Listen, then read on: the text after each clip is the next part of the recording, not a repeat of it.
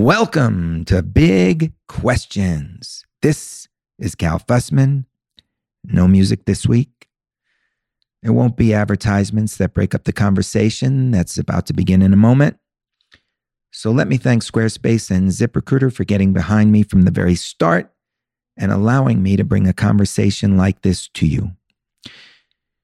You're about to enter the mind of a man I look upon as sort of a superhero.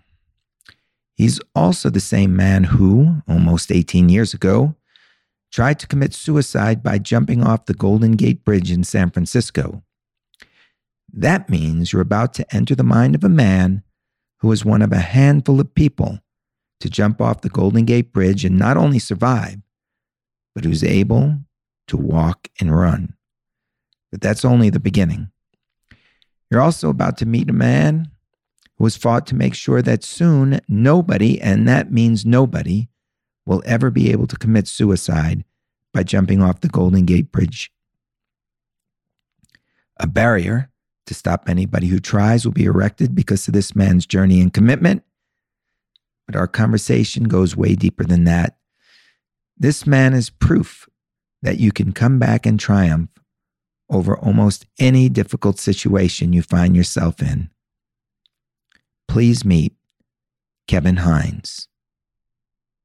Can you take me back to the moment leading up to the jump? I could, Cal. I could. But would you mind if we started from the beginning? Sure. The day I was born. Because Okay. in order to understand how I got to the bridge, we have to understand what happened to me that led to my mental unraveling in the first place. Okay, let's go. Cal, I was born on 6th Street in a crack motel to biological parents Marcia Silvera and Martino Ferrales. Martino was half Mexican, half Italian. I always say they're the best parts of me, and Marcia hailed from James Bond Island, Jamaica. They met in San Francisco in the 1970s. They fell madly in love. They had 2 children, me and my brother. My name wasn't always Kevin Hines. That's my adopted white name. My biological name is Giovanni Gabriel Prasad Perales. Somehow my brother's name is just Jordash, which I don't understand. But my birth parents, Cal, they had a great many things going against them. They had substance use disorder to the 10th degree, hardcore drugs and alcohol, and they had no way to take care of 2 infants. They would leave us unattended in seedy motels over concrete slab floors on a box spring for a mattress. To go do, score, or sell drugs, my mother was a prostitute. And one day, one seedy motel clerk said, no more, enough of hearing these 2 children screaming and crying all day long, alone, on a bed that they could fall into concrete and die from, next to dangerous drug paraphernalia on that bed that was sharp metal objects that could have killed them. The court documents, Cal, when they found us, read, the children lie there, barely clothed, not even a diaper, screaming and crying, not to be neglected in their own filth. Police came in, took us, Child Protective Services, into the foster care system. A system, Cal, that is in shambles today and was in shambles back then. This system they call foster care. They don't call it that anymore in San Francisco. They call it transitional living system because foster and care have become 2 very bad words in San Francisco for all the parents who abuse their foster children and neglect them. Jordash and I bounced around from home to home. We landed in the home of Peter and Deborah Muller. I landed in the home of Peter and Deborah Muller. We were separated. He died. We both got bronchitis. Jordash died. They said he looked exactly like me with blonde curly hair. That is where my life began, in the slums of San Francisco. But unlike my poor brother, Cal, I got lucky. I got real lucky. I landed in a nice foster care home where Debbie Hines walked in and made me her son. And to understand why I went to the Golden Gate Bridge, you have to understand that first part. Because it led to me developing a severe detachment disorder at 9 months of age and serious abandonment issues. My friend, every time I have someone in my life die, I feel like they're leaving me on purpose. You feel like they're leaving you on purpose? I've had this void in my heart since I can remember. And when people I love die, it is overwhelming. Even though you know you feel that way, your mind can't overcome your knowledge. Right. I can live with it. I can accept it. I hate it. So you just feel whoever you're with is going to abandon you in some way. All day, every day. I've gone to a lot of therapy for that. I've worked hard in therapy to balance it.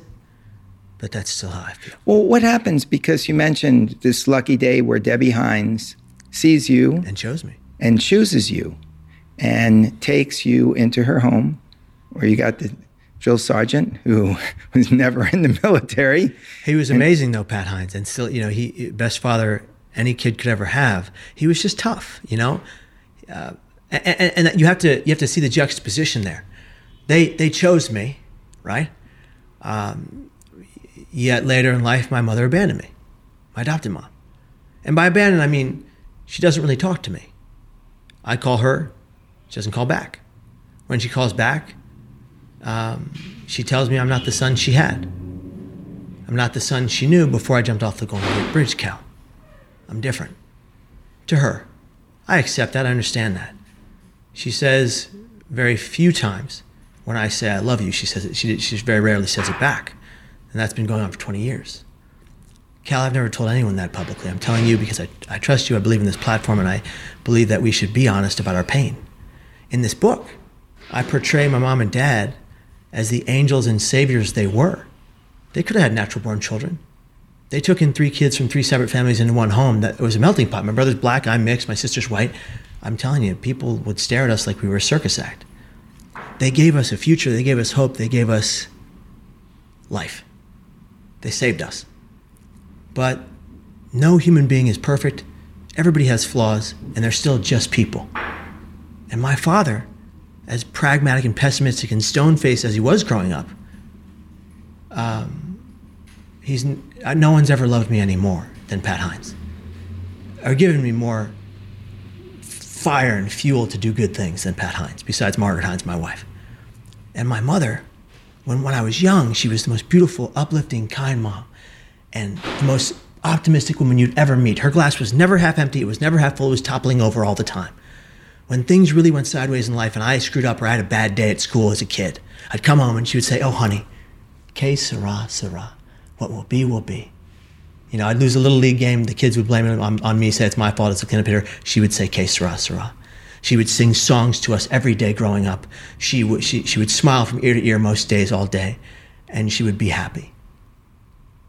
Did this help to heal you, or were...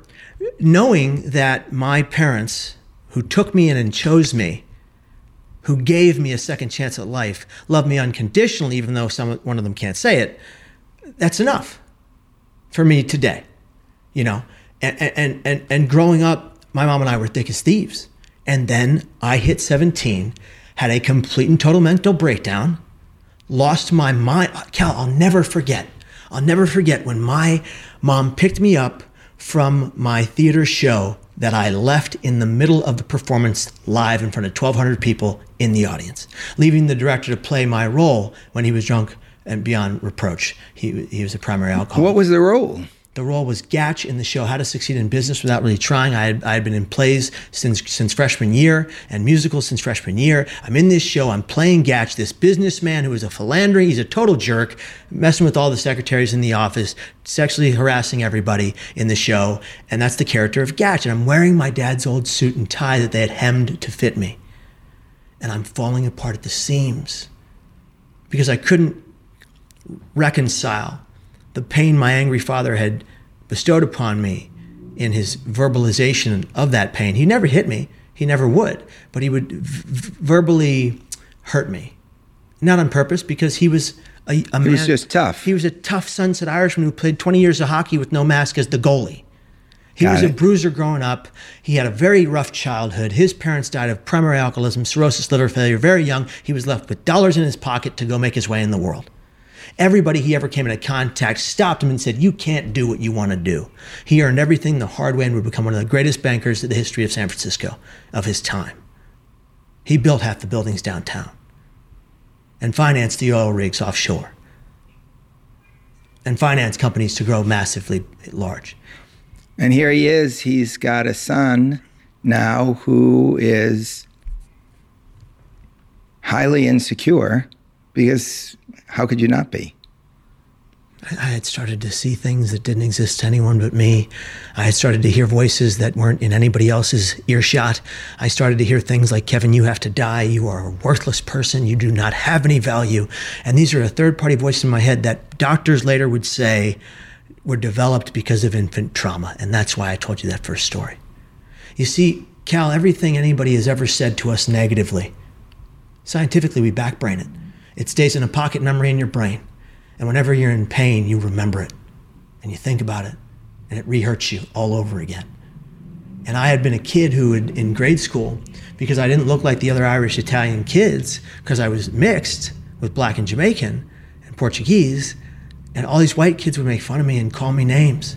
They would pull my ears to the side and say, whistle, little N-word, whistle. They would come up behind me, put their hands behind my hands, then punch me in the gut so no one could see the bruises. They would lift me up and put me in garbage cans, Cal, the 8th graders. I was in 2nd grade. Why? Because they were bigots. They were prejudiced bigots whose fathers were a part of the SDI, Sunset District Irish, an old gang that's been in trouble with the FBI for years. An Irish-Italian gang that takes on anybody who doesn't look like them. All of their sons went to my school. And every day they called me Little Red N-word. Every day, because of my red hair and my dark skin, my tan skin. And that shapes you. That shapes you, Wow. You know? So you, like, somebody would have thought when Debbie walks in and rescues you that you were safe. Mm. But oddly enough, you were just moved to another place that was going to create havoc in your life. Well, let me be clear. Pat and Debbie Hines, for my childhood, I was safe.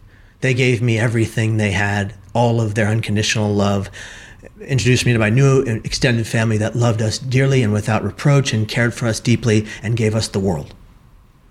But they were also in pain, Pat and Debbie Hines, for various reasons. And as I got older and mentally unraveled, it nearly destroyed them. And their relationship with me changed. Well, what happened when you hit 17? I hit 17 and I started to, on the stage of, that's why the show, How to Succeed, I'm on that stage right, my left, looking out at 1,200 people, not one seat was open. They said that John Fennell, the theater director, would make professional shows out of high school kids. They said that NYU scouts would come to the shows to pick someone to go to their school. That actually happened.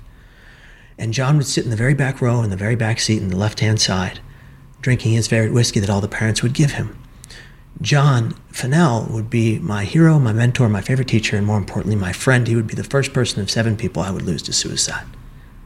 And his family would lose to suicide because of his substance use disorder. And so I'm on that stage, and I have this mental breakdown. I had been falling apart. I had been crumbling. My mother noticed something was terribly wrong. I'd been acting out at school. I threatened a kid's life at school. They sent me to the dean. She had to come pick me up. It was a mess. But that show was that night. So I go to the show because I convinced my mom I have to go to the show. It's opening night. I have to play the role.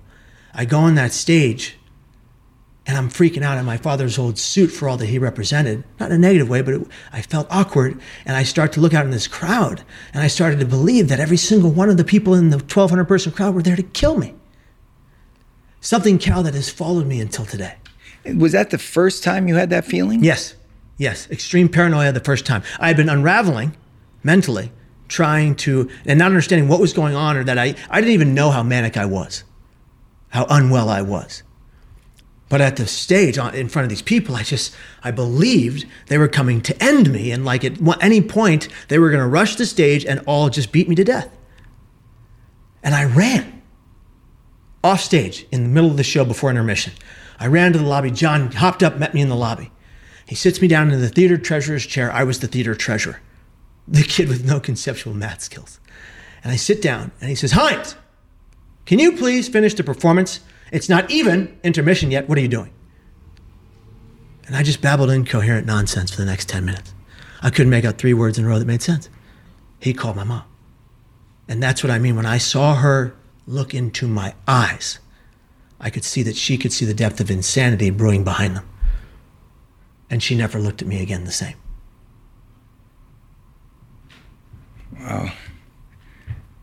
It's hard for me to even contemplate that experience from her level or your level. I can just try and intellectually understand it. And so where do things go from that performance? Well, from that performance, I would live with my mom until I was 18. On my 18th birthday, she kicked me out in the cold. My dad picked me up. My clothes were on the porch. She would count down the days until my 18th birthday. Kevin, you have 167 days until you're out of the house. Okay, Mom. Kevin, you have 165 days until you're out of the house. Got it, Mom. Kevin, I know how many days I have, Mom. Were you doing anything? Oh, no, I don't blame her at all. I was out of control. What were you doing? I was punching holes in every drywall. I was screaming at her, calling her names. I was having a complete mental breakdown. There is not a lick of blame to be laid on Debbie Hines for why she kicked me out of her house. She should have kicked me out of her house. I deserved it. She was terrified to live with me. Okay. I'm bigger than her. She was terrified. I played football. I was a high school champion wrestler. She was terrified. I totally understand that. And she called my father, and he picks me up, and we go to my house, or his house. And, what I remember about that night is how sensitive he was that night. How we sat in the living room, and he just expressed how much he loved me and that he didn't want me to unravel and that he didn't know what to do. He's a banker, not a psychologist. And living with my dad would become increasingly difficult because we're such very different people. I'm a sensitive to the core, crying baby when it comes to things that move me. And he is this tough sunset Irishman who's got a thick wall around him that nobody can break. And we would just go at it, not tooth and nail every day, just screaming matches every day, screaming. And he would sit me down and yell at me for 45 minutes to 2 hours. What would the arguments be about? The arguments were about my lack of ability to commit to a life skill.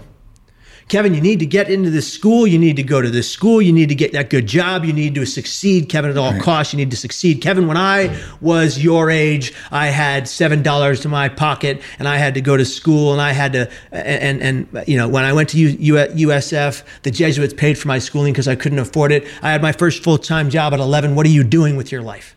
I got it. You're the most disappointing child I have. That kind of attitude. And, to be fair to my dad, he didn't know scientifically that stayed in my brain and never left. He didn't know how much his words hurt me because words, and his dad used to beat him. He didn't know. He never hit me once. He was just a tough guy. Okay. It's must be hard for anybody who takes you in, even with the deepest feelings, to understand what it was like for you as that kid on the bed. To this day, my parents don't recognize the viciousness of the bullying that occurred to me when I was a kid. They really think I have exaggerated it. Cal, I haven't. Those kids, they rip me apart every day. Every day. And this is 13 14, those this years. Is from second grade until 8th grade. Then I went into a high school, the high school my father went to, because I only wanted to go to the high school he went to. I didn't want to try anywhere else. And I get in, and I'm this 5'2", $110 kid who is tiny, and the 8th graders, the seniors, who were in my Spanish class, by the way, I'll never forget these two gentlemen, would punch me and hit me and mess with me every day, and they would pick me up, turn me upside down, and place me in a trash can every freshman Friday. I'm not complaining. That's how it shaped me as a person. Well, you're just explaining what happened, It shaped me as a person, and it made me so empathetic to other people's pain. So you could understand that somebody would try to hurt you because somebody was always trying to hurt you. Somebody was always trying to hurt me. Cal, I've always said that I feel like I've been in pain since the day I was born. But I grew up, Cal. I went through what I went through. I jumped off the Golden Gate Bridge. I survived, one of 36 people to survive that fall. Leah, let's kind of slowly get there. You bet. It's funny because I apologize now for trying to jump right in at the start. And the only reason I think I did that because we've been talking. Yeah. And yeah. so I have an understanding. And if I had just met you, I probably never would have jumped in with that question. It's the question that I can ask only after like the third time that we've gotten to know each other. Yeah. But just lead me up to that day in September where you go to the Golden Gate Bridge. So in September, it was September 25th when I jumped. But leading up to that day, if I can remember correctly, I was having an episodic breakdown. Okay, so an episode of bipolar disorder. I'm seeing things and hearing things every day now, but I'm not telling anybody. I'm seeing death himself hover through my window every single night, as you might imagine, like from a movie, like death himself with his cloak and his hood, and he would have a staff like a scythe. Right. In his right bony arm, like you would see in like Lord of the Rings, and he would reach out his other hand, bony hand from his cloak, turn it upside down, and his eyes would light to fire in his skulled face, and he would say, "Come home with me." Monday through Monday, Cal. Monday through Monday, every time I went into my room and tried to sleep, that's what I saw. That's what I heard. But do you think I told my dad that in the morning? No. Was there any outlet, like a therapist, anybody at that time that you could talk to? I was seeing a psychiatrist who was also administering therapy. His name was Dr. J. Kevin Rist. I always joked I think my mom picked him because his name is J. Kevin and my name's J. Kevin, which is not how you pick a psychiatrist. But he was touted as one of the best in the field in San Francisco. He would even call himself that every session. Kevin, I'm one of the best in the field. You should know. Very, very humble. And you kept your sense of humor through all this. You bet I did. You bet I did. And he would say after every session, "And Kevin, how does that make you feel?" Like some kind of 1980s sitcom or something. And I would get very angry. And the first thing he told me was that he thought I had major depression because when I entered his office in the first day, I was majorly depressed. He put me on majorly depressive medications. Cal, this is very common. I skyrocketed into a manic episode. He knew I had bipolar disorder. Subsequently diagnosed 3 times with bipolar disorder type 1 with psychotic features, which a lot of people only think is for schizophrenia. But now I'm seeing and hearing things every day that nobody else can. I'm hearing voices in my head, a man's voice or men's voices in my head that are yelling at me that I have to die. A man's voice I've never recognized as anybody I've ever known. In my head, most likely from infant trauma. And it was triggered. I have epilepsy, I have a seizure disorder. I was on seizure disorder medication before I hit 17 and had my first mental breakdown. When they took me off that medication, I had my first mental breakdown. Why? Because that very same medication would later be utilized as a mood stabilizer and antidepressant for bipolar disorder. The medication I was on for my brain seizures was hindering the bipolar from existing. They take me off the meds abruptly, I erupt. So then I get to 17, 18 to 19, and I get to September 24th of the year 2000. And I've already written a note to my mom and my dad and my brother and my sister and my best friend, Jake Lewis, at the time. I said, "Mom, I love you, but you're not always right. Dad, I love you, but stop bringing the office home. This isn't work." I said to my little brother, he wanted nothing more in this world to be the greatest DJ on the West Coast. I said, "You've got this, you'll be a household name."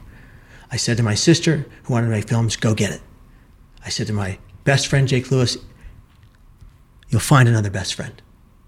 As if that's how that works. I said to my girlfriend, / ex-girlfriend, it's debatable, depending on who you ask. I said, "It's not you, it's me."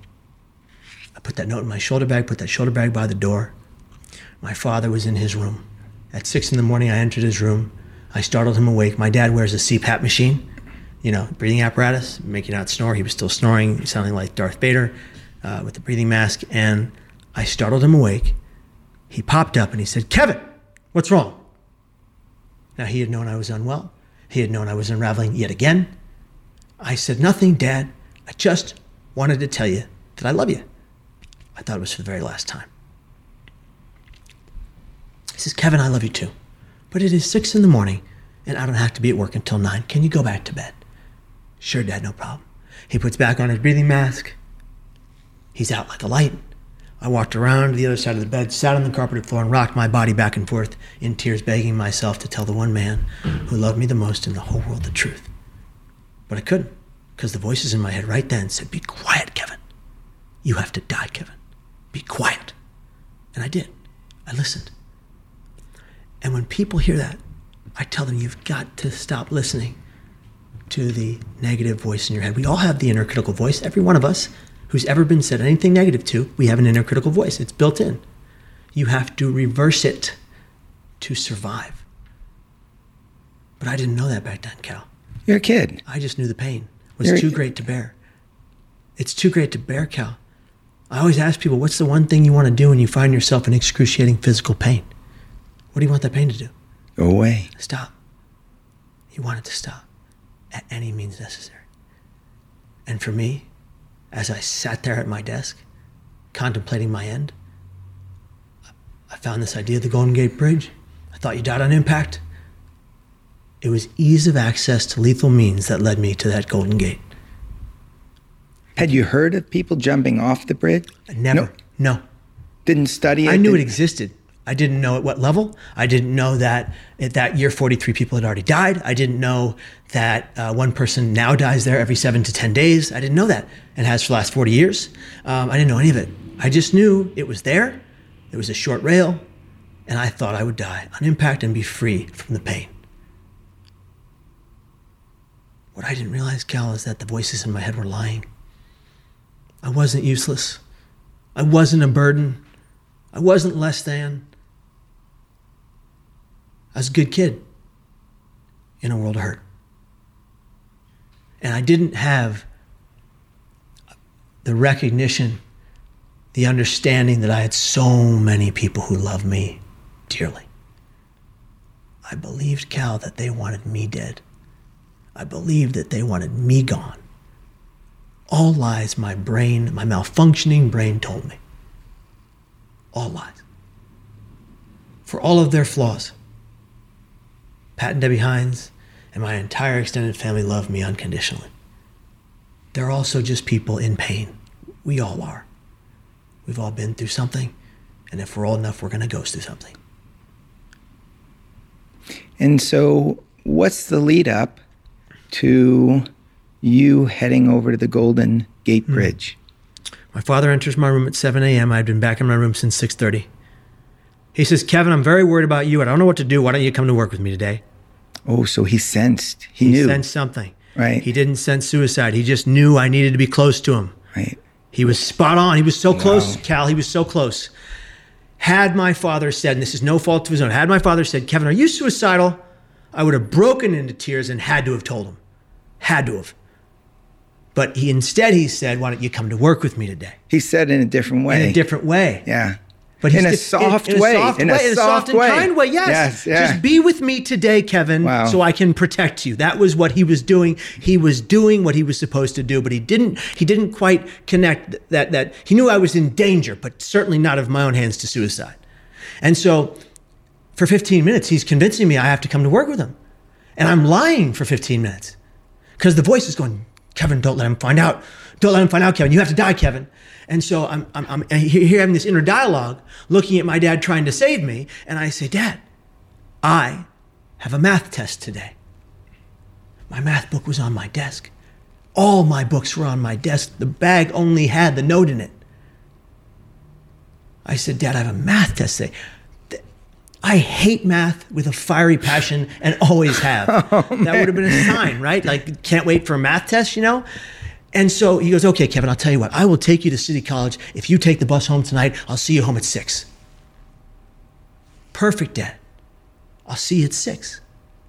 Knowing full well I would never come home, or at least thinking I would be going home in another way, you know?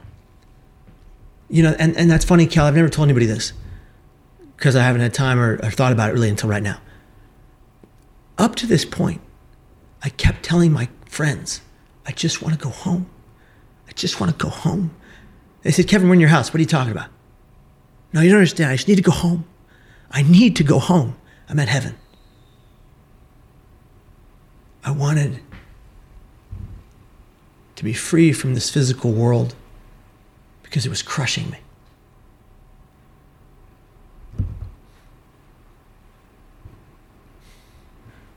What happens next? You leave the house? I leave the house. My dad drops me off at City College. He turns to me and he says one of his mantras. Kevin, I love you. Be careful. I kissed him on the cheek as I had done since I was a tiny kid. Like you would see someone, like a son do to Robert De Niro in any one of his many movies, you know? And I stepped out of the car with my right foot and I stood up. And that's when a tear rolled down my cheek, off my chin, onto my right lug's boot, onto the middle shoelace. Cal, I will never forget that moment as long as I live. It's imprinted in my brain. I can see it past your face right now. I can see my father driving away on that very street. And as he drives away, and as he disappears into the next street to the left, I say to myself, that's the last time I'll ever see anybody I love, and the last time anybody I love will ever see me, and I was content, Cal, to die. I walked on campus. I dropped all of my classes except one. I kept my English class. I dropped 9.5 of 12 units in one day. The counselor who dropped my classes online neglected to tell me that by dropping 9.5 units of 12.5, you immediately relinquish your medical coverage from the wellness program at the school, the only coverage I had at the time. Cal, I jumped off the Golden Gate Bridge. I shattered my back in 3 vertebrae. Oh, well, let's slow it down. Let's slow it down. Yeah, you bet. My bad. So, what's going through your mind when you're going to school to basically drop out? Oh. Because, like, here, if you're checking out, why do you need a dropout? Cal, this is more common than you can ever know. Really? Making end plans. I went to City College to drop my courses in the mindset I better drop all my courses, boy, so mom and dad don't have to trek all the way to City College after I die to do it for me. Because wouldn't that be a hassle for them? They'd be so upset, Cal, but they wouldn't be devastated for the rest of their lives that their eldest son died by his hands. Oh, man. When we think of suicide, we are separated from the true reality. The true reality. Now, you may live in a life where you have abusive parents, physically abusive parents. You may live in a life where you're in a foreign country that's a third world country and your life is really a life of a slave. You may live in a life where these things can occur. But for me, Cal, I was in a place where I was in a good place physically with family who loved me, but I hated myself. I self-loathed enough to hear those inner critical voices and then become a manifestation of a real voice telling me I had to die and that I was a terrible person. None of which are true, but I believed it because of my psychosis. Which you try to disprove by going to the college to do something nice. Right. Go to the college, drop the courses so mom and dad don't have to, right. And then they won't be upset when I die. But they won't be upset when I die, Cal.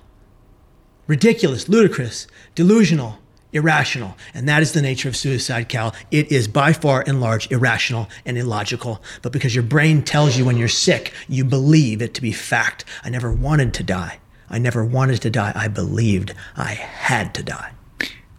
So what happens after you leave school and you don't know that you no longer have health insurance, but you've just basically checked out of school?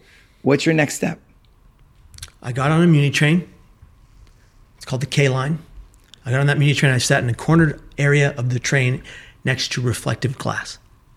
I looked at the man in that glass as I had looked in the mirror for months. As I looked in the mirror for months prior, telling myself how much I hated myself, hearing the voices, having conversations with myself in the mirror as if it was a different person. And that's what happened on that bus. I looked in that reflection and silently in my head, the voice said, "No turning back. You have to die. You are worthless." I got a paper transfer from that train. I got onto the next bus that would take me out to the Golden Gate. I sat in the very back row in the middle seat crying like a baby. Just waterfalls, mucus, everything. 100 people boarded that bus, Cal, or so. I sat in the very back row in the middle seat, looking upon all of them, and here I am crying. And then, Cal, I begin to scream aloud at the voices in my head. "Leave me alone! I don't want to die. I'm a good person. Why do you hate me so much? What did I ever do to you?" And now, Cal, if they weren't before 100 people are looking right at me and saying nothing. But all I wanted, Cal, was for one person to see me, to see my pain, and to say something. I had made a pact with myself on that bus, which is very, very common for suicidal people. It's instinctual. If one person says or does this, I will. If one person says or does that, I won't die today. I said, if one person says, are you okay? Is something wrong? Or can I help you? I'll tell them everything and beg them to save me. And as I cried like a baby, this guy right next to me said to the fellow next to him, while pointing at me with his thumb, with a smirk on his face, what the hell's wrong with that kid? Oh, man. Yeah. And I've always said, Cal, that attitude, that innate human ability to see someone potentially in the greatest pain they've ever experienced and feel nothing for them but fear of them and apathy toward them is what's breaking down our society. We are one thing, Cal, if we are nothing else. In my opinion, we are supposed to be our brothers and sisters' keepers. When someone's in pain and on the ground, you lift them up and you hold them tight.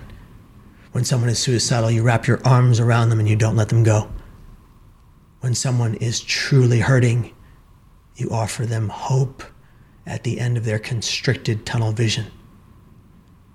Dr. Thomas Joyner, one of the greatest suicidologists of this or any time, wrote a book, Why People Die by Suicide. In that book, he chronicled the life of a man in his 40s who had gone to the Golden Gate Bridge. He had written in his note, if one person smiles at me today, I won't jump. May he rest in peace, Cal. He died for the lack of one smile. At every speech I do, I tell that story, and I say, let's honor that man. Turn to the person to the left or right of you and give him the biggest, whitest teeth smile you can right now. It brings in levity from a tough story. Everybody starts to laugh and smile. Then I stare at the people who aren't smiling. I say, I can see you. I'm looking right at you. You better smile, damn it. And they smirk or they smile. No, everybody's laughing. Or they barely smile. One of the other things I've started to do is that when we're talking about the story of pain, I take a break and I go, okay, everybody. All right. For everyone in the room who is comfortable, please stand. Or physically capable, please stand. Everyone stands. And I say, okay, if you're comfortable, turn to a person you don't know right now and give them a bear hug. And then I say 23 seconds, a 23-second hug releases oxytocin in the brain that makes people feel better. And then I say, but you don't all have to give each other 23-second hugs. You don't know each other. Relax. And if you're not comfortable, don't sit down, keep sitting down. But you will be surprised, Cal, at how many people stand there and count their 23 seconds. Because they want to feel better, Cal. We all do. I just heard a fact the other day, and I don't want to slow down the story, but that 1 in 4 Americans do not have friends. So there's nowhere for them to go to. Oh, Cal. 1 in 4 people also have a diagnosed mental illness.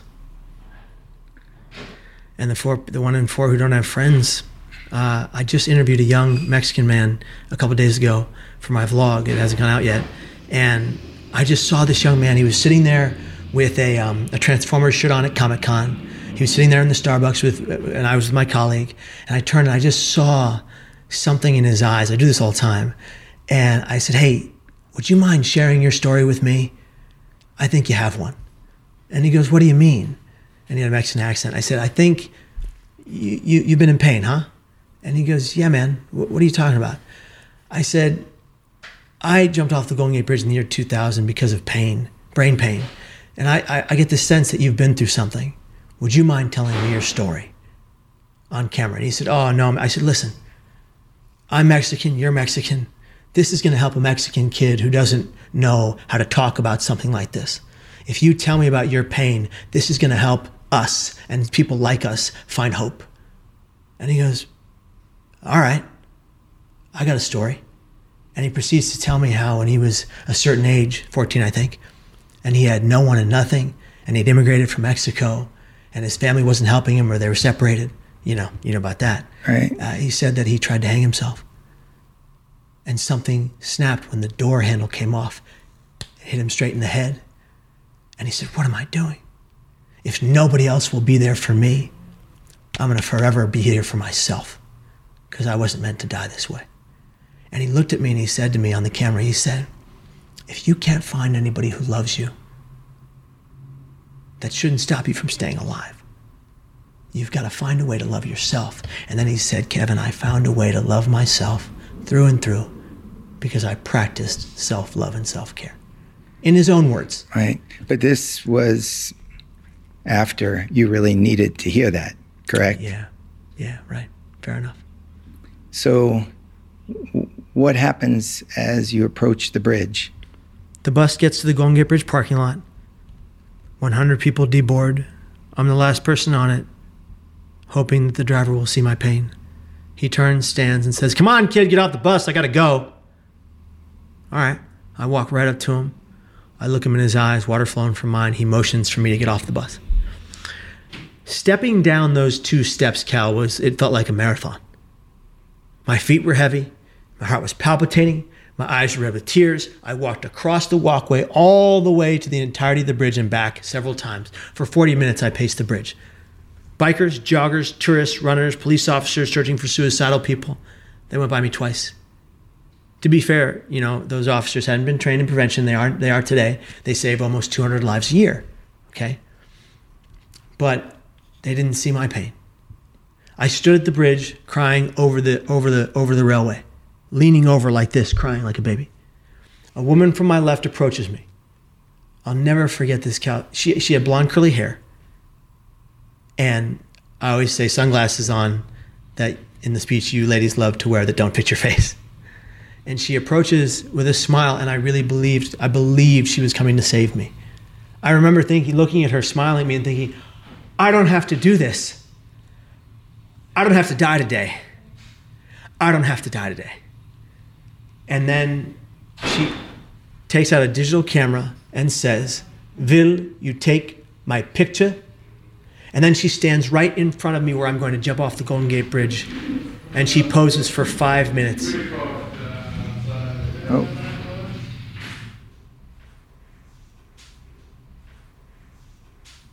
I almost needed a break from the story. Yeah. If you want to take one, we can take one. No. Yeah. I'm good now. All right. And so, what happens then? Well, she posed for 5 minutes for 5 pictures, and I was so angry that she couldn't see my pain. But then I thought later on... But what was part of you thinking, hold it, she's stopping me. I couldn't see it. You couldn't see it. I only saw it later, in hindsight, that she was trying to show me something beautiful. I think she actually did see my pain, and I think the language barrier was a struggle. She was Eastern European. I think she wanted to have me see something beautiful, and she was a beautiful woman, but I didn't see that she was trying to give me time. Now listen to this. If she hadn't given me those 5 minutes, I would not have lived from my attempt. I'll get to that in a minute. So she walks away with her camera and says, thank you. Sounds a little like your dad, the way he spoke to you. Understanding something was wrong, but not stopping to really allow you to release everything. Yeah. She walks away, and I said to myself, absolutely nobody cares. Then the voice in my head says, jump now, and I did. At that very moment, I walked back toward the traffic light, I sprinted forward, and I catapulted myself over the rail. In the absolute millisecond that my hands left the rail and I could not reach back, instant regret from my actions and the 110% recognition that I just made the greatest mistake of my life, and it was too late.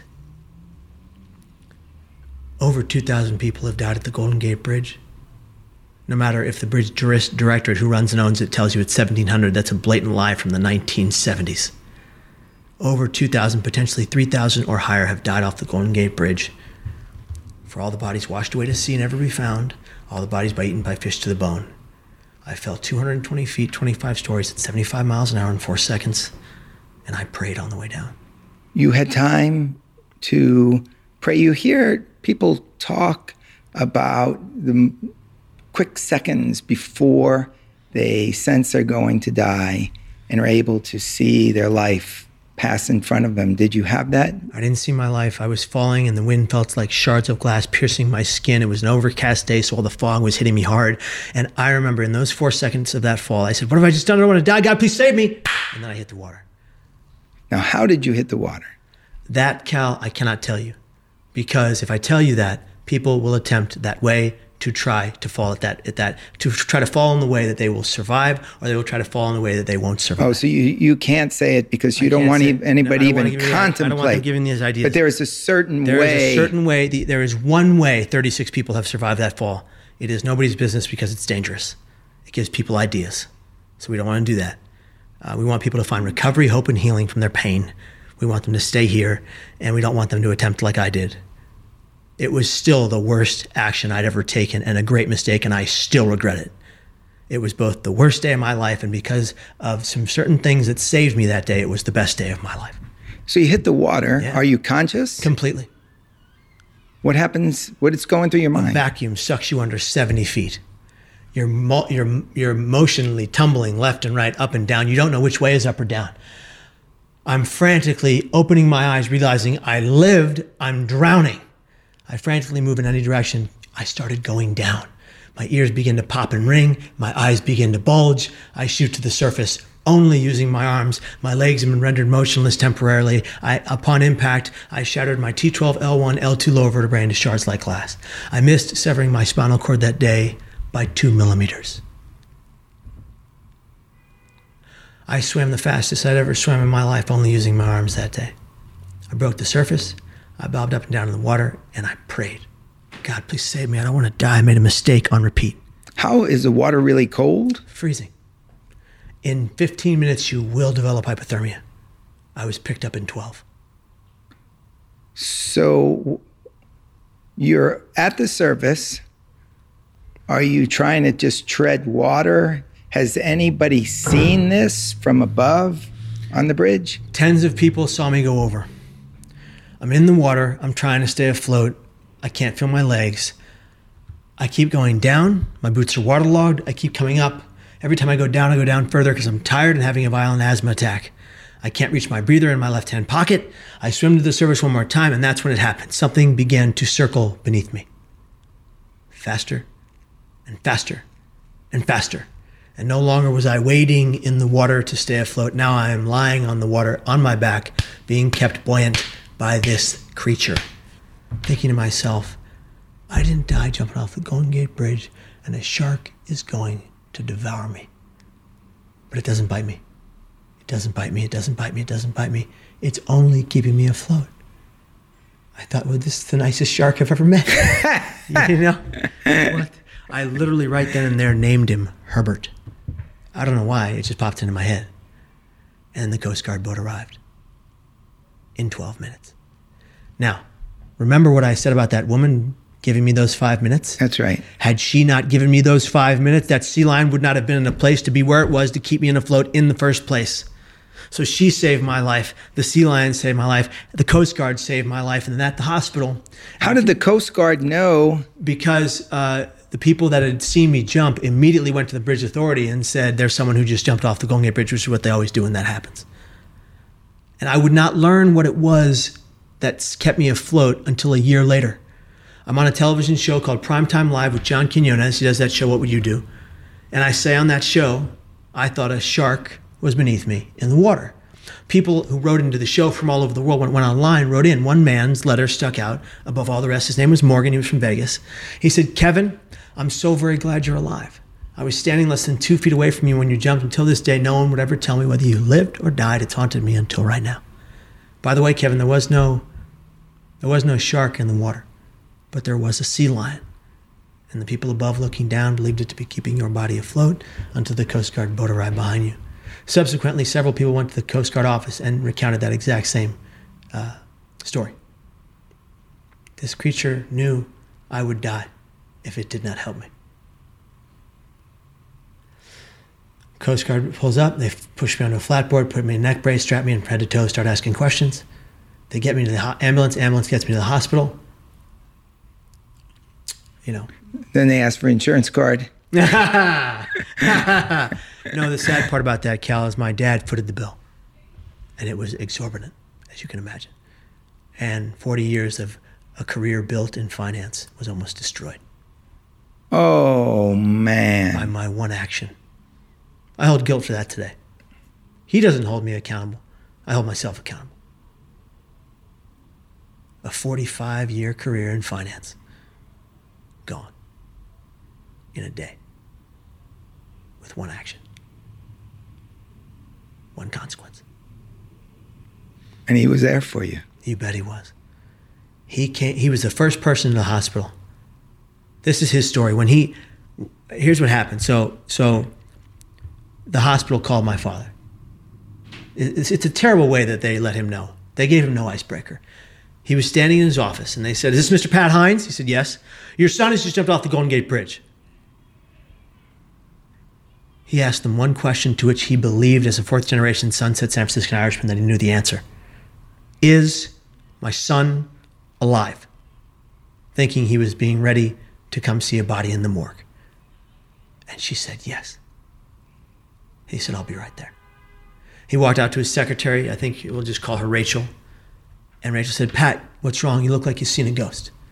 He said, "Rachel, my son has just jumped off the Golden Gate Bridge, and I fear that if I don't have someone driving in the passenger seat of my car, I will go over a cliff. Will you ride with me?" Who gets in that car? Rachel got in the car. So he could see straight, because he had to protect somebody else. He gets to the hospital. He walks in. He looks at me laying there, broken, battered, mangled, bent, IVs in both arms in a bracing structure. And my father, the pragmatic, pessimistic, stone-faced Pat Hines, who I'd never seen cry in 19 years for any pain in the family, any death in the family, nothing. Hard as a rock. Waterfalls flow from his eyes. I looked up at my dad. I took off my mask and I said, "Dad, I'm sorry." Just waterfalls. And he said, "No, Kevin, I'm sorry." He came over to my left side, and the man who loves me the most in the world said, "Kevin, you are going to be okay.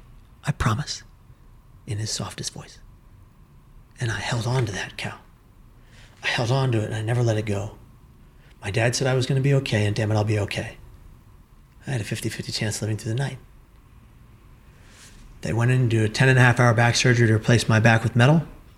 I have a titanium cylindrical or circular cage of mesh wiring that wrapped around where the vertebrae were, 4 pins the size of my index finger, and a metal plate to my left side the size of my palm. They took out all the shattered pieces of vertebrae and fused it with the metal. They took out a 3-inch piece of my 10th rib and did the same. And that's the only reason I get to stand, walk, and run. That's a gift. The doctor who performed my back surgery that day, a 10.5-hour back surgery, had the scalpel in my belly when I had a violent asthma attack under not enough anesthetic. Sutured me back up, went back to work, put me under deeply, and saved me the ability to walk, stand, and run. I went from a wheelchair to a walker and a back brace to a back brace and a cane in 4.5 weeks. What happened to your mind after you'd gone through this transformation of jumping to that was a mistake to landing and being saved and obviously having an appreciation for all this? What happens then? Do the voices still appear? I am not recovered. I'm in recovery every day. I have chronic suicidal thoughts regularly. They will never kill me. I found a way to be self-aware with my disease. When I am manic, I usually know it and I talk about it. When I'm depressed, I absolutely know it and I talk about it. When I am having a panic attack, I reach out. When I'm having anxiety or heart palpitations, I tell my wife or my family. When I am hurting and in pain mentally, I am honest about that pain. And when I'm in therapy, I tell the truth. Because it's the only way to save your life is to purge the pain from your soul. You have to talk about it. For all these people that say they have no one, you need to find someone, even a crisis counselor at the crisis text line to talk to. You have to talk to somebody so you can survive the pain one day at a time. I transitioned into, it wasn't an easy road. it was the next 7 years I spent, in the next 11 years, I was in 7 psych ward stays. From 2000, when I jumped, 2001, 2002, 2003, 2004, and 3 psych ward stays. From 2004 to 2009, I had no psych ward stays. I was doing well because I was following a very strict routine of education as to my disease so I could defeat it with reputable proven treatments. Exercise every day so I could feel those endorphins in my brain make me feel better. Eating healthy foods most days so I could feed my gut good food to feed my brain health, and so much more. I started doing those things in my 3rd psych ward stay of 7, and I was near diabetic. I was overweight. I battled up and down with my weight all the time. I lost the weight. I got healthy. I started eating better. I started really working for my brain health every single day without fail. I took my medications with 100% accuracy, whereas before I would take them one day and not the next, 7 days, not 7 days, or binge drink until blackout this many times while on psychotropic drugs, which could have killed me. So I changed everything in my life in that 3rd psych ward stay. And that's where I met the woman of my dreams, my Margaret. And so none of this would have happened. You never would have met her if you hadn't jumped off the bridge. The sequence of events that happened in those next 4 years between 2000 and 2004 set up the rest of my life. How do you meet the woman of your dreams? Oh God, Cal, it's my favorite story. So I'm in the psych ward. I'm getting better. I'm working really, really hard. And only 6 people are coming to see me most days. Not a bunch of family I wanted to come didn't come, but the core people were coming. They came every time. I'm lucky to have that. But most people in those psych wards have no one to come see them at all. And that's so sad because of the shame that's put on these issues. But I'm in that psych ward. And one day I decide I'm going to go to the nurse station and I'm going to have a conversation with my case manager, Jana, from Brooklyn. I said, Jana, can you give me a job? And she goes, what now? I said, you've got me in here doing 10 forms of therapy a day. Give me 5 forms of therapy and give me something productive to do on the ground so I can work, so I can earn my keep here. And she goes, you want to volunteer for the psych ward you're staying in? I said, yeah. She said, no, that's highly unethical and probably illegal. That's not going to happen, Kevin. I said, well, can I have a hug? And she said, what? I said, 23-second hugs release oxytocin in the brain to make you feel better. I read it in the magazine my uncle gave me to help me beat mental illness through routine and regimen. And she goes, get away from me. But then the very next day, Jana went on vacation. The new case manager comes in, curly fried hair out to here, salt and pepper, a lei of flowers around her neck that she had made from her garden, a flower in her right ear, and she wore tie-dye shirts every day. She claimed they were different. It was the same shirt. And so I go to her, and she really is a certified hippie. You know, she's from 1970 San Francisco, there's no doubt. And she's seen and done and been through it all. And she's chill, you know, she's really laid back. And so I go to her and I say, give me a job. And she says, that sounds like a lovely idea. What can we have you do? And I said, anything. And she goes, let's see. And they should never have left this lady alone at the nurse's station. She was dangerous. She walks back to the corner. She grabs a giant green binder amongst a shelf of 22 giant green binders. She steps forward and she says, I know. You can file these patient binders. That is totally illegal. She says, do it alphabetically and just don't look at the details. Have you ever heard of HIPAA laws, HIPAA privacy laws? Yeah. You can't do that. Right. You can't do that. Nonetheless, I filed the paperwork. I did what she asked. I didn't look at most of the details. And I get my next job, clean out the giveaway clothes closet in the clothes closet so that people can have something to wear when they're leaving. We're all wearing hospital gowns, hospital pants, hospital slippers with the grips on the bottom. Not me. Everything in the men's section fit me. So I come out of the closet one day with a Ralph Lauren double-breasted polo suit and a 70s yellow flared collar like a gangster who owned the place. I walk up to the nurse's station, I grab a notebook, a clipboard, and a pen, and I start doing doodles of Leonardo the Ninja Turtle, you know, the official hospital documents. It's my next job. And that is when, at that very moment, during visiting hours, in walks Patrick Hines. And he walks up to the nurse's station. He can't see me because he has, you know, no peripheral vision. And he says to this lady, excuse me, I'd like to see my son Kevin, please. And she goes like this, and points at me across the nurse's station. He looks at me, does a double take, and says one of his other mantras, Kevin, what the hell are you doing? I said, Dad, I work here now. And he goes, he said, what twice, like Little John the Rapper. It was ridiculous. He screamed, what twice, looks at this lady and says, get me the manager. And she says, sir, this is not a hotel. Get me the head nurse now. And she was the head nurse, and they went at it, and they were bickering and fighting, and that's it. The whole staff was there. I said, that's it. No more Pat Hines. It was terrible. I really hurt his feelings. But I said, no more Pat Hines. They forcibly removed my dad, which you don't do because he's a third-degree black belt in judo. That's another story. He went quietly not to make a larger scene. He would come back later to finally go to therapy with me and tell me his story of why he was such a hard ass, and that's why he was so hard on me. And that story is devastating. Nonetheless, he helped change and save my life like Uncle Kevin did, his uncle, my great uncle, who came to every psych ward stay every single day until he got sick with pancreatic cancer.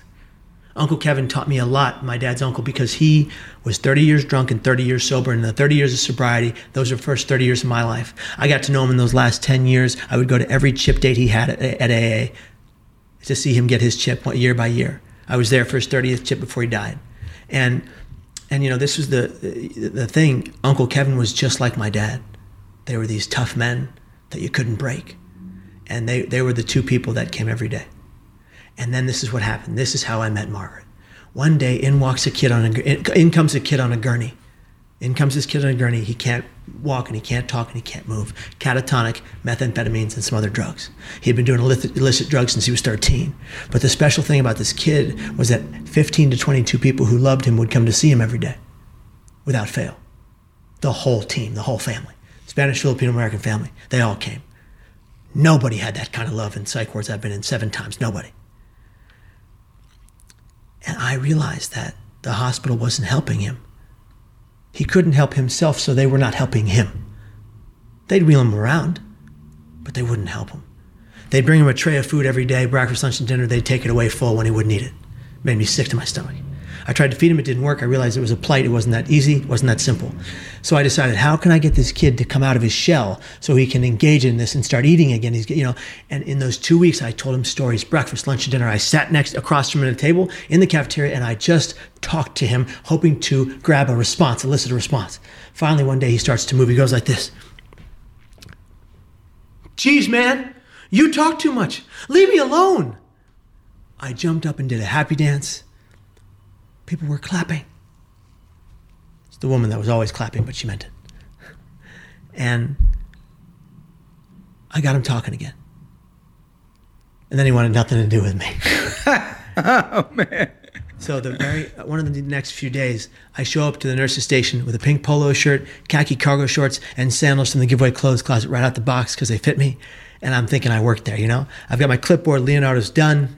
My document for the hospital is done. And I give myself my next job, the morning and afternoon visiting hour announcements on the PA system. I rhymed them because it's way cooler and more efficient. And I'm rhyming the visiting hour announcements. And that's when she walks in and taps me on my left shoulder. I turn around. I looked into this woman's almond brown, sexy, cool eyes, and I was done. I remember at that very moment I knew she would be the rest of my life for the rest of my life. And I looked at her and I said to myself, I'm going to marry this girl. And I quickly said, Kevin, don't tell her that yet. She says, excuse me, and for the entire staff, they're all there. Excuse me, like that. Do you work here?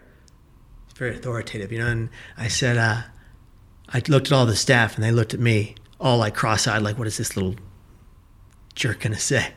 And I looked at all of them like, shh, or we'll talk about the binders. And they were quiet. So I said, Madam, I am a volunteer. And they didn't say anything. And she said, I'm looking for my cousin. His name is. And I said, right this way. I put my hand on the small of her back and her elbow, and I kind of glided her there like this. Down the hallways, I got her to the room, but the kid sees me. The kid hates me. He doesn't want to talk to me. I talk too much. I duck out into the hallway. I hear her say, your nursing staff is so nice. And then he yells, that guy? Really, at the top of his lungs. I don't want to break your microphone. That guy is a nutball. Don't talk to that guy. And I ran in there and he goes, that guy jumps off bridges. And I ran in there. I said, excuse me, it was one. It was one bridge, plural. That's ridiculous. She comes out and goes, why'd you lie to me? I said, Margaret, I didn't lie to you. I am a volunteer here. I just happen to also live here. And she laughed. Anyway, the kid gets out of the hospital before me. I get out and go to a halfway home for the mentally ill. I had to go to a halfway home for the mentally ill, public housing, living off $3 a day, and Social Security. They would give me $3 of it a day. I had to go to that halfway home because none of my family or friends would take me in. They needed me to get well on my own. They had been through too much pain, you know? Right. They'd seen me go up and come down 3 times, in and out of psych wards. They couldn't handle it. Nobody. I called everybody. Nobody would take me in. And I got it. And I knew I had to grow. I needed to change my life. So I was already doing better mentally, and I get out of there. I go to my first halfway home. Before I left for the halfway home, Margaret comes in one last time. I stopped her at the door of the psych ward. I said, Margaret, when I get out of here, could I take you to coffee? And she smiled. Her face twitched. And she said, oh, honey, hell no. Oh, no. But I'm a very consistent person and persistent person, and I think that's the key in mental health and psych wards. And so I end up stealing her number from her cousin's phone, and I go to the halfway home. I do my 30 days probationary period, okay? You follow the rules to a T or they'll kick you out of there. I'm living off $3 a day. I can get a Tully's coffee in the morning, or I can get half a bagel at Noah's if Pete at Noah's is nice to me. Or I can eat the food at the house that was frozen and terrible, right? And I call Margaret on my day that I get my first weekend off. I call Margaret. This is the conversation. Hi, Margaret. Yes, it's Kevin. Oh, no. And she goes, Kevin? Kevin Hines. From the psych ward? Oh, no. Yeah. And she goes, oh, hi, Kevin. How did you get this number? And I go, oh, anyway, Mark, that's not important. I wanted to ask you if you would come to dinner with me tonight. And she goes, oh, Kevin, I don't think. And I was like, Margaret, I need this. I just need one date. If it's terrible, you never have to see me again. And then I showed up at her door with a giant ski duffel bag of lots of my things. And she says, well, what is that? I said, Margaret, it's a very funny story. When you leave the halfway home on a Friday, it's Friday, and you go out past 9. You made reservations for this restaurant at 9 p.m. Here's the thing. You kind of can't go back to the halfway home until Monday. No. Yeah, and she goes... For anyone who is just listening to this, after Kevin says that, he just throws his arms out to the side. I got the bag, throw my arms out. You've got me. I'm here for you, baby, and the whole weekend. The whole weekend. And she screamed, oh, hell no. And I jumped in. I said, Margaret, I will take this bag. I will lay across the street on those stairs as a pillow and go to sleep over there tonight. But we have to go on this date. I came all this way, and that hill was a bitch. And she goes, oh, God, fine. We go to this restaurant. It's called Cafe Sport in San Francisco. It's an old mob hangout. It's a tiny little joint, all right? The tables are the size of the seats of these chairs here, okay? You don't even have the money. You got, what, $3? I didn't have the money because the $3 I had saved up for 2 days to buy a $5 shirt at Old Navy on sale in the clearance rack. I was running on fumes, all right? And I had bus fare to get there. That's it. And so I wasn't thinking ahead clearly. And so we're at the restaurant. So we go to the restaurant. There's these tiny chairs, tiny tables, you're elbow to elbow with everybody else. Everyone can hear your conversation. So they give her, you don't order here at Cafe Sport. They look at you, they judge you, and they order for you. There's 2 places like this, a French and an Italian spot in San Francisco. They order her an eggplant parmesan dish, small, quaint, clean, fits on the table. This guy didn't like me at all. He puts on my side of the table a giant bed of spaghetti, a mountain of marinara sauce, a huge uncracked lobster, a votive with a candle on a plate and boiling butter, and an oddly cut lemon wedge and a cracker. I don't know what I'm going to do. I've never cracked a lobster in my life. I'm wearing an only white shirt. I'm thinking if I get anything on here, she's going to think I'm a slob and this will be over.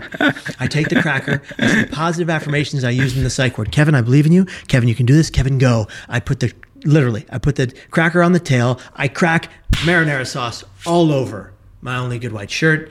It was like Captain America's shield on a shirt. This wasn't coming off with water. I think she thinks I'm a slob.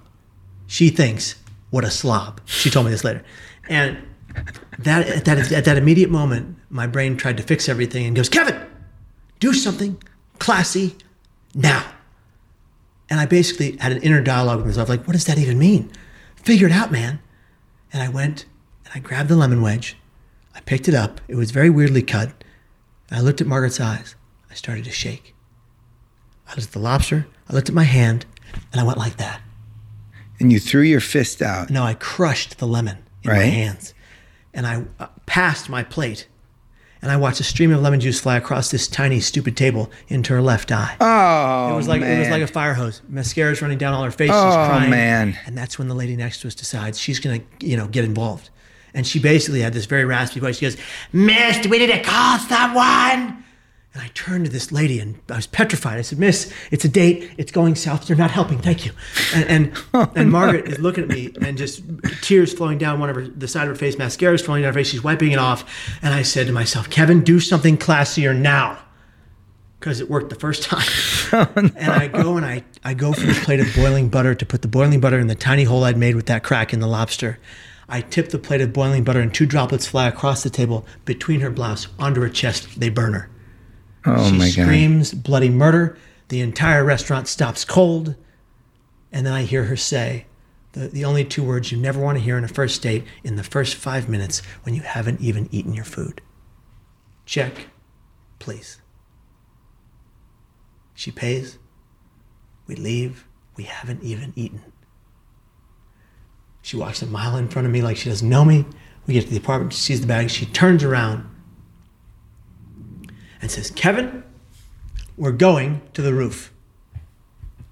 I said, Margaret, are you going to throw me off? She said, no, Kevin, come on. We get in this 1920s elevator.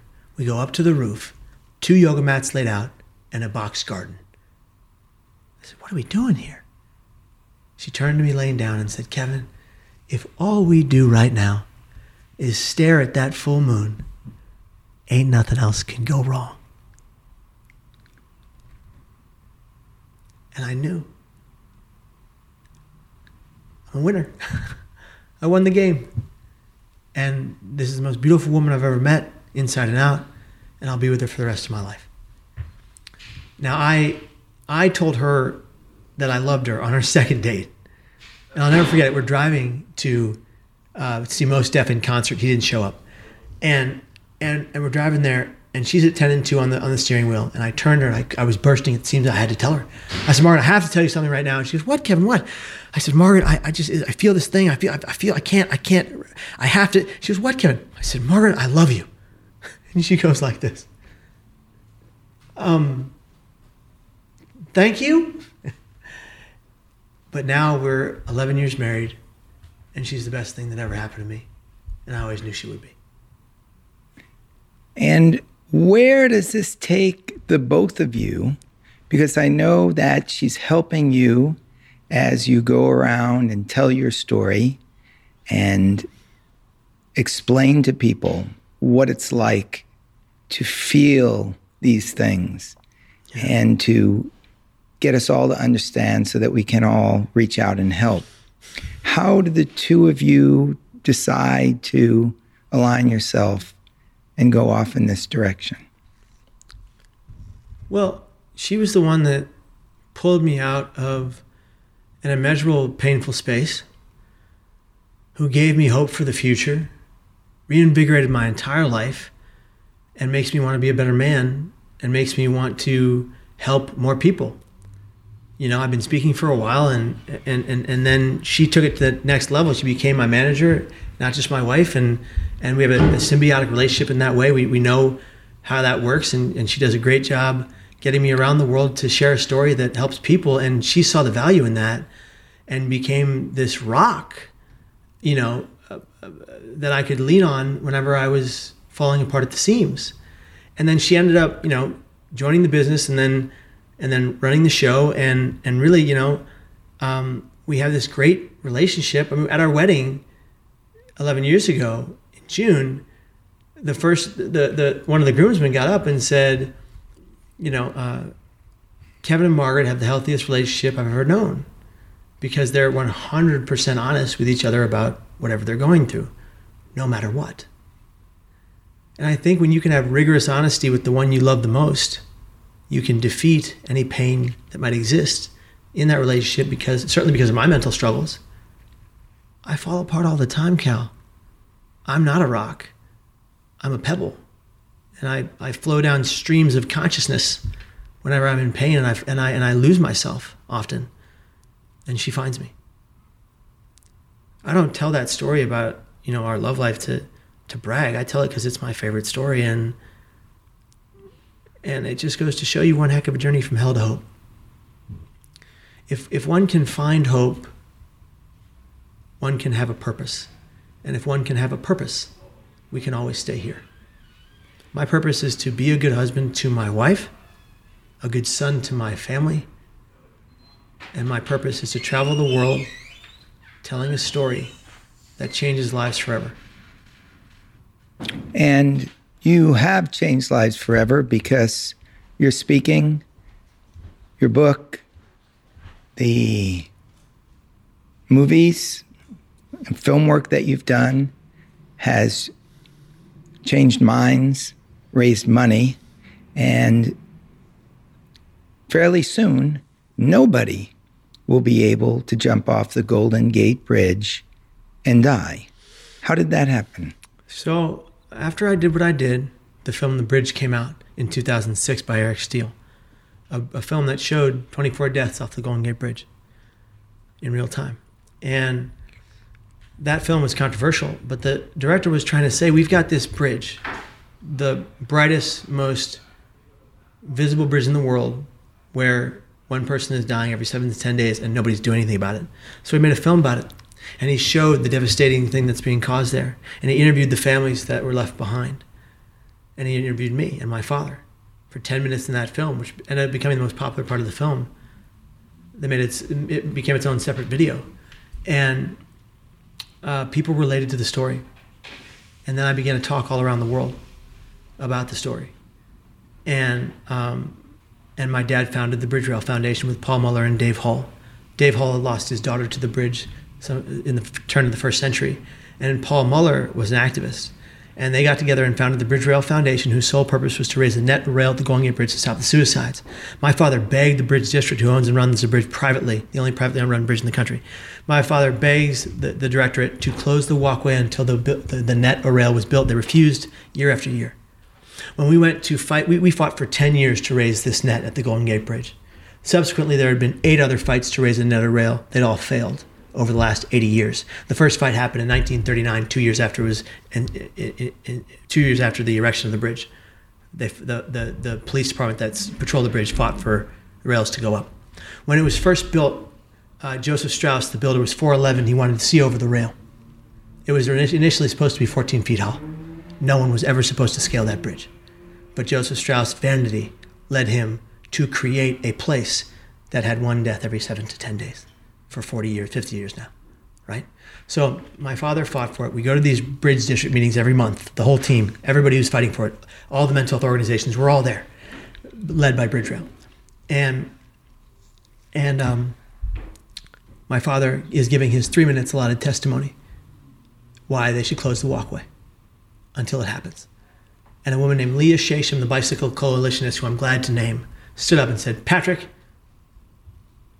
more people die of sedentary lifestyles than die of suicide.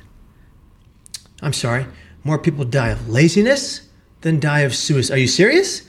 And my father looked at her and said, Leah, I like ice cream. Do you know how to roller skate?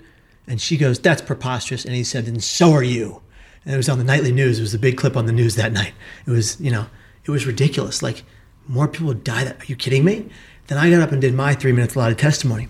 And I said, when a young toddler boy fell through the cracks of the bridge to his death between the walkway and the traffic, you filled that gap in 3 weeks with no public comment, no need for an environmental or physical study. You just did it because it was the right thing to do. Why won't you do it for us? And she said, another lady stood up and said, because, young man, that child was innocent. Wow. That's what we fought against for 10 years. And for 10 years, we dwindled their numbers down from 16 to 0 against us, 16 to 1, 15 to 1, 14 to 2. We got 10 years later to 16 to 1 for us. And the only holdout was the president of the board, Johnny Moylan, who used to work with Uncle Kevin in the Teamsters, who my father knew. And then Johnny Moylan lost his nephew and grandnephew to the Golden Gate Bridge. And he changed his vote. It passed unanimously in June of that year. And as of 2021, not one more gorgeous soul will be lost to the Golden Gate Bridge. And it will become the beacon it was meant to be for prevention and means restriction all over the world. And that's a beautiful thing.